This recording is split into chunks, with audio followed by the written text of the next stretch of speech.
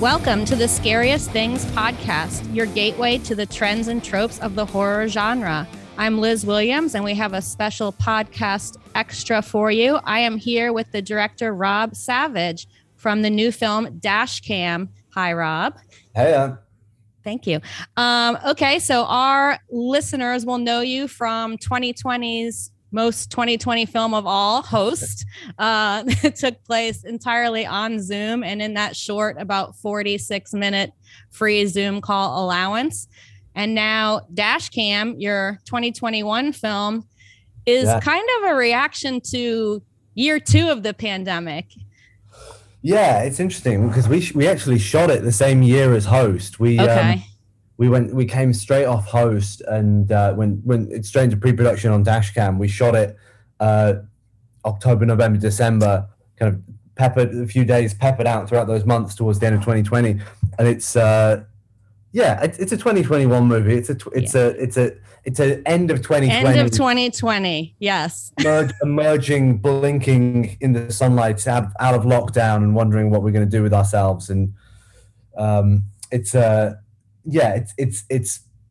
almost the flip side of Host. Host is a very, for all the demonic killings, it's quite an optimistic movie. It's back when we're in the time of Zoom quizzes and daily get-togethers and clapping for our for the doctors and nurses and all this kind of stuff. And Dashcam's the more cynical, angry cousin, I think. Exactly. So to me, Host kind of felt like, we were all lonely and trying to include each other and, get on Zooms together and virtually socialize Host.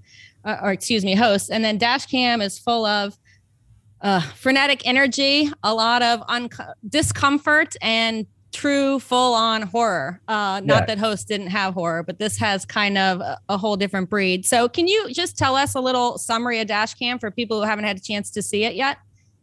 Sure. So Dashcam follows Annie Hardy, who's a LA-based musician, and she decides that she's sick of lockdown life in LA and that she's going to fly over to the UK to visit an old bandmate of hers, all the while live streaming it for her followers.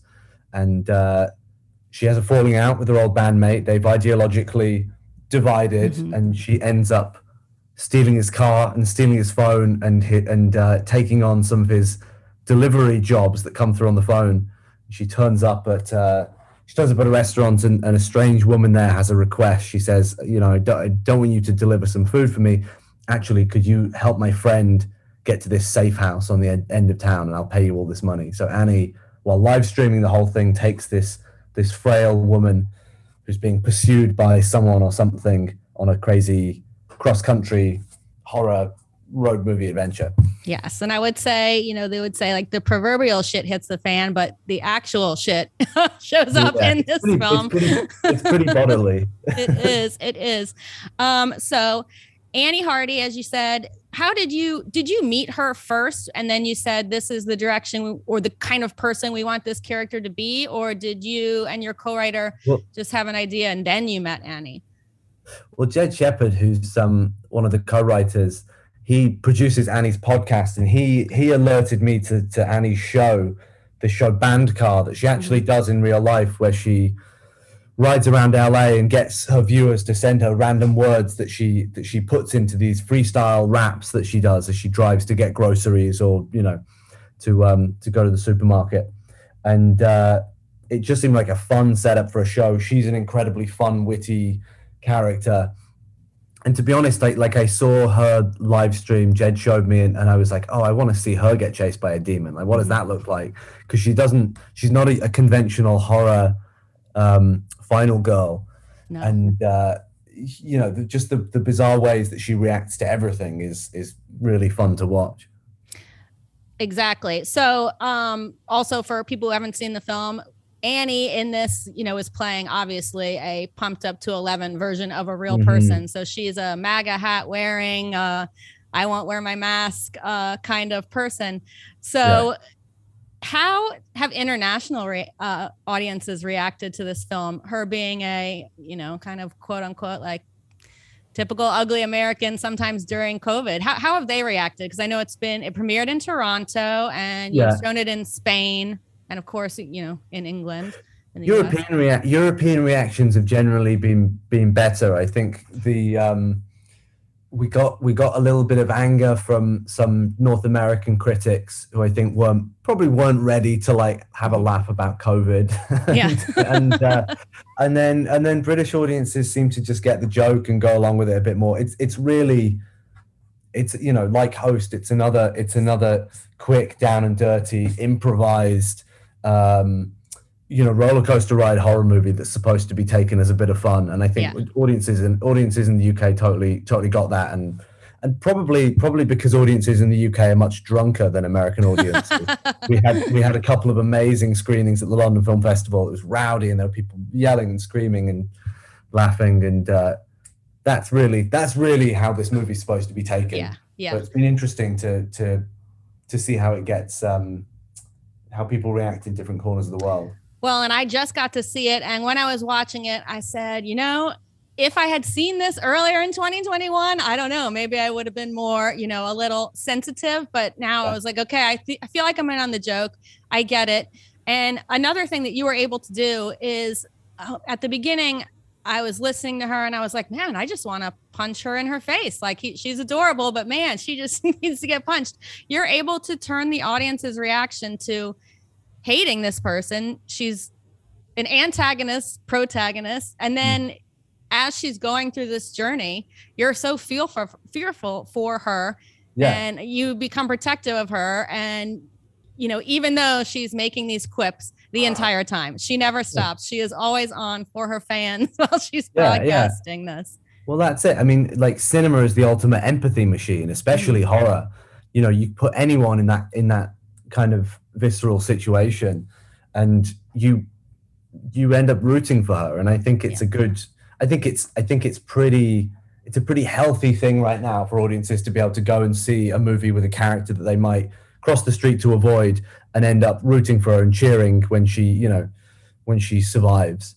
I think I think that was definitely something we wanted to do. And I think also just like Annie's fucking hilarious and super talented and witty, and you know, no matter what you think of the politics of the character in the film, she's definitely entertaining. Exactly. Okay, so Host, obviously you did on Zoom. This is more of a found footage, shaky cam style, you know, still filmed on phones. Is that something that as we're coming out of, you know, more lockdowns and things are getting back to normal, that you want to continue doing things in kind of different mediums instead of more traditional film? I mean, I've just finished a studio movie. I've just done this Stephen King adaptation that we wrapped a few weeks ago.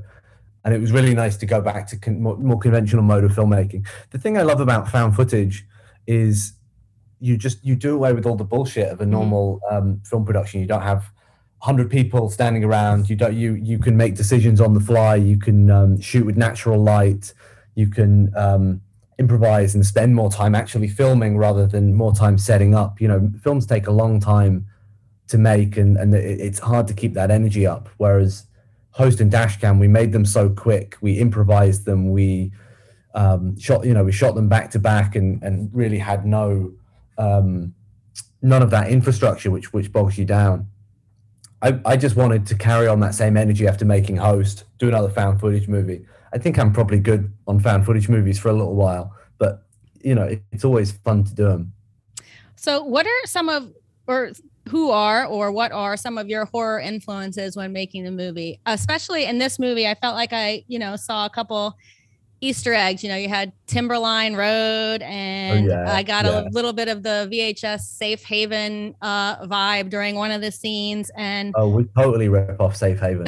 When I was able to read, you know, closer some of the comments, you had one of the person was at Holla Ty West, and so this movie is basically the way that we pitched it to Blumhouse is it's like we said, it's like a found footage version of House of the Devil but set in a moving car. Okay, all right. Because we basically stole the setup for House of the Devil and just like applied it to a horror road movie. But really the influences for this movie, like I wanted, you know, we just come off Host, which was like it was very well received, and it was much more of a kind of hushed, whispering kind of movie, much more in that Paranormal Activity vibe. and I was really inspired by kind of like bloated, over the top black comedy horror sequels from the 80s, like where you have a very kind of a much kind of classier, more respectable, much more low key first movie, and then the second movie that the director got given a bunch of money and they went and made something crazy. I'm talking about Evil Dead 2, which is my favorite movie of all time. I'm talking about Texas Chainsaw Massacre 2 or Hellraiser 2. I prefer all of those movies to the first one. The kind of like just throw everything at the wall, crazy splatter horror sequels. So we kind of wanted to make something with that kind of energy, just to knock people off their balance after Host. I think you definitely accomplished that in this movie. When I was watching it, my husband's here and he doesn't watch them all with me, and he kind of passed by and he said, "Oh, is this a zombie movie?" I said, "No, I don't think so." And then he walked by a couple minutes later. He's like, "Oh, is this an alien movie?" I said, "No, I don't think so." And then he's like, "Oh, it's an everything it's a movie. Cult movie." I said, I don't know. I don't think so. I think it's either none of those or all of those. And I'm not sure what I just saw, but I loved it. And I need to see it again to catch all those little nuances. The second time through, I was able to see so many things that I feel like I missed the first time when I was just, trying to take in the whole plot. Yeah. Because the idea was that we thought it'd be fun to have a movie where the main character doesn't really care about what's going on, or like so you've got all these kind of the people in the comments are actually kind of like, they're being internet sleuths and they're finding stuff out, and if you follow the comments, the people who are watching kind of have more idea than Annie does about what's going on. She's just kind of like stumbling from one place to the next, making things worse as she does so. And so there's definitely kind of mythology there to piece together if you want it. But so speaking of those comments, I read, so there was about 5,000 of them written by you and some other people. Did you say like, hey, just go improvise like you're really watching this, or did they have a script to drive the plot along or through those kind of trolling comments? We had a couple of the crew who had kind of like interesting, just in their own lives have very interesting personalities and voices. We kind of picked out a few people from the crew and I gave them points of view. I said, you're just tuning in for the first time, or you're a big fan of Annie and she can do no wrong. And they, so they kind of had a point of view, and then they watched the movie and did the comments. Oh, okay.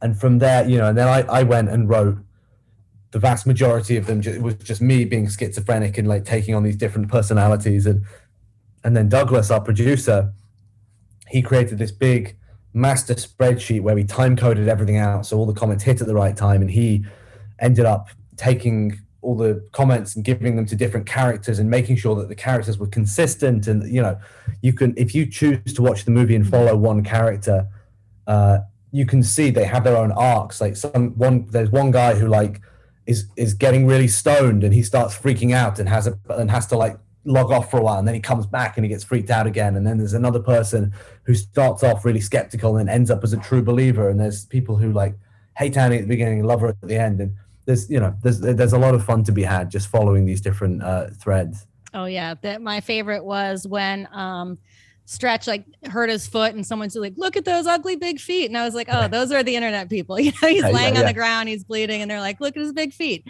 So that's so funny.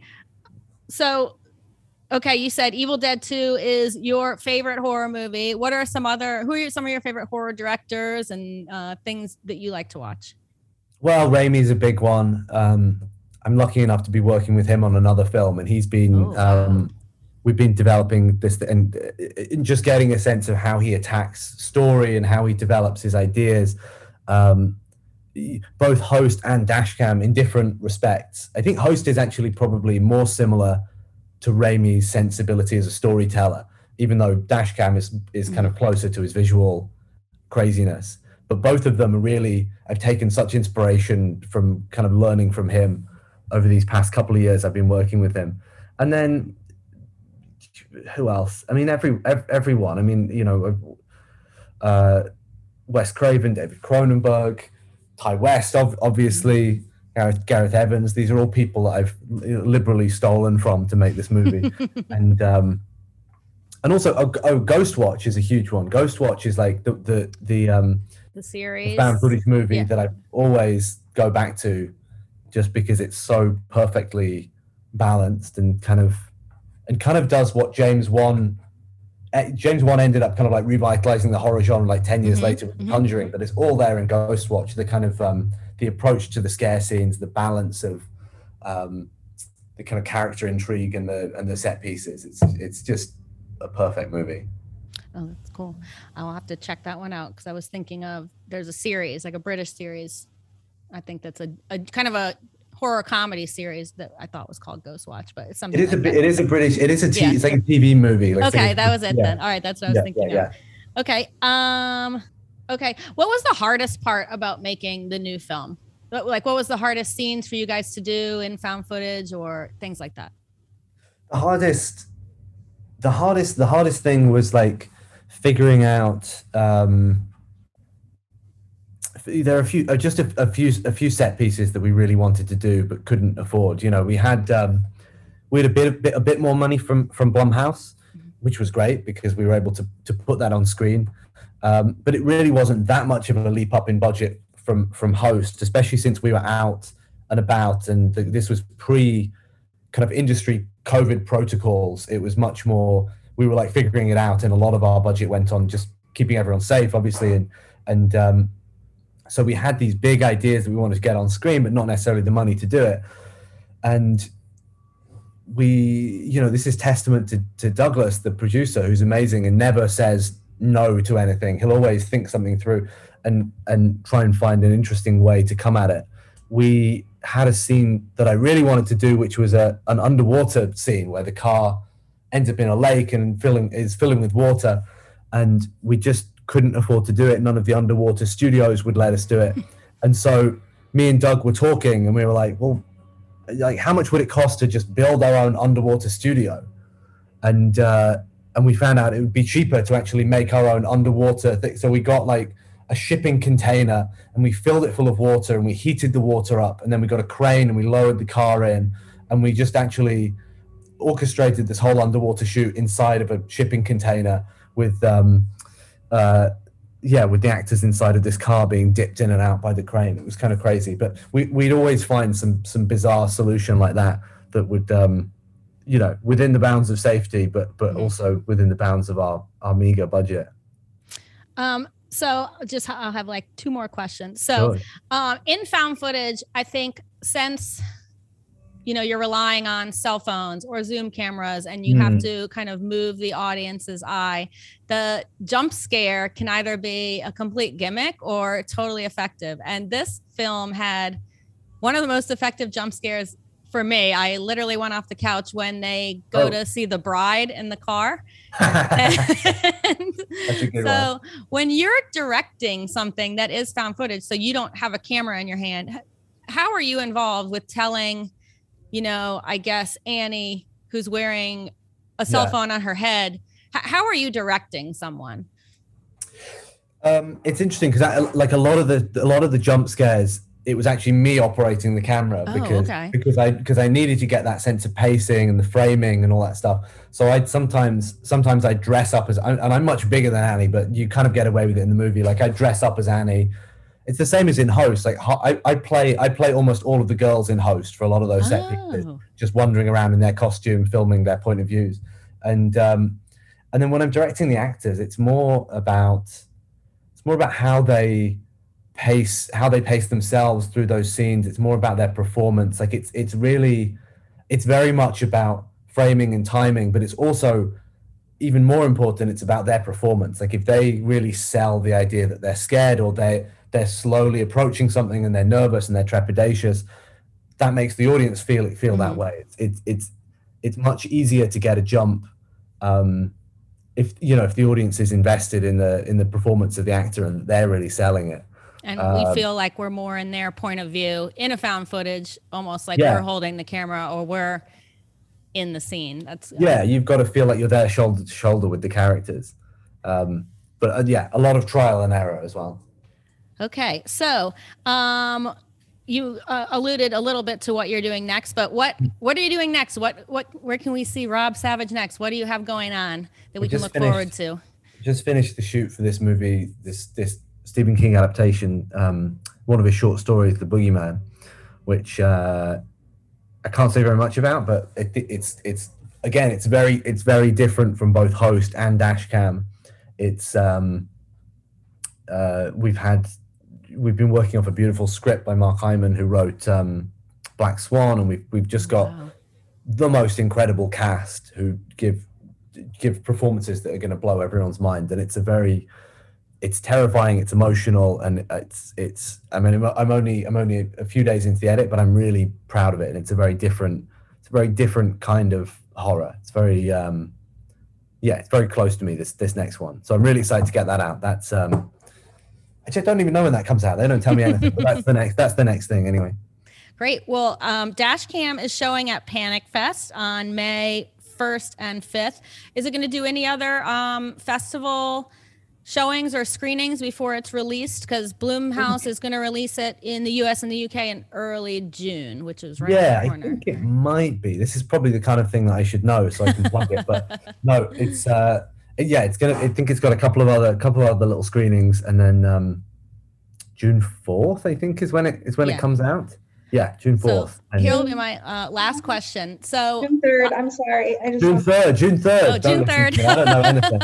Thank you. Close. All right. So my last question is, so you had mentioned how when you screened it in the UK, it was in an audience who were having fun, having some beers. So do you think this is a film, based on the way it's shot, that should be seen on the big screen with a big crowd, or like watching on your computer so you feel like you're almost one of Annie's viewers?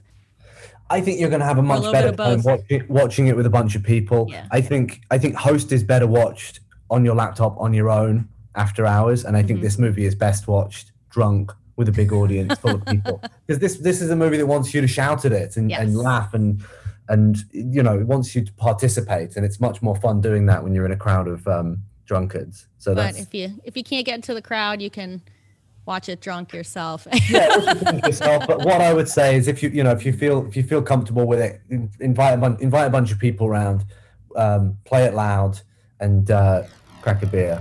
That's what I'd say.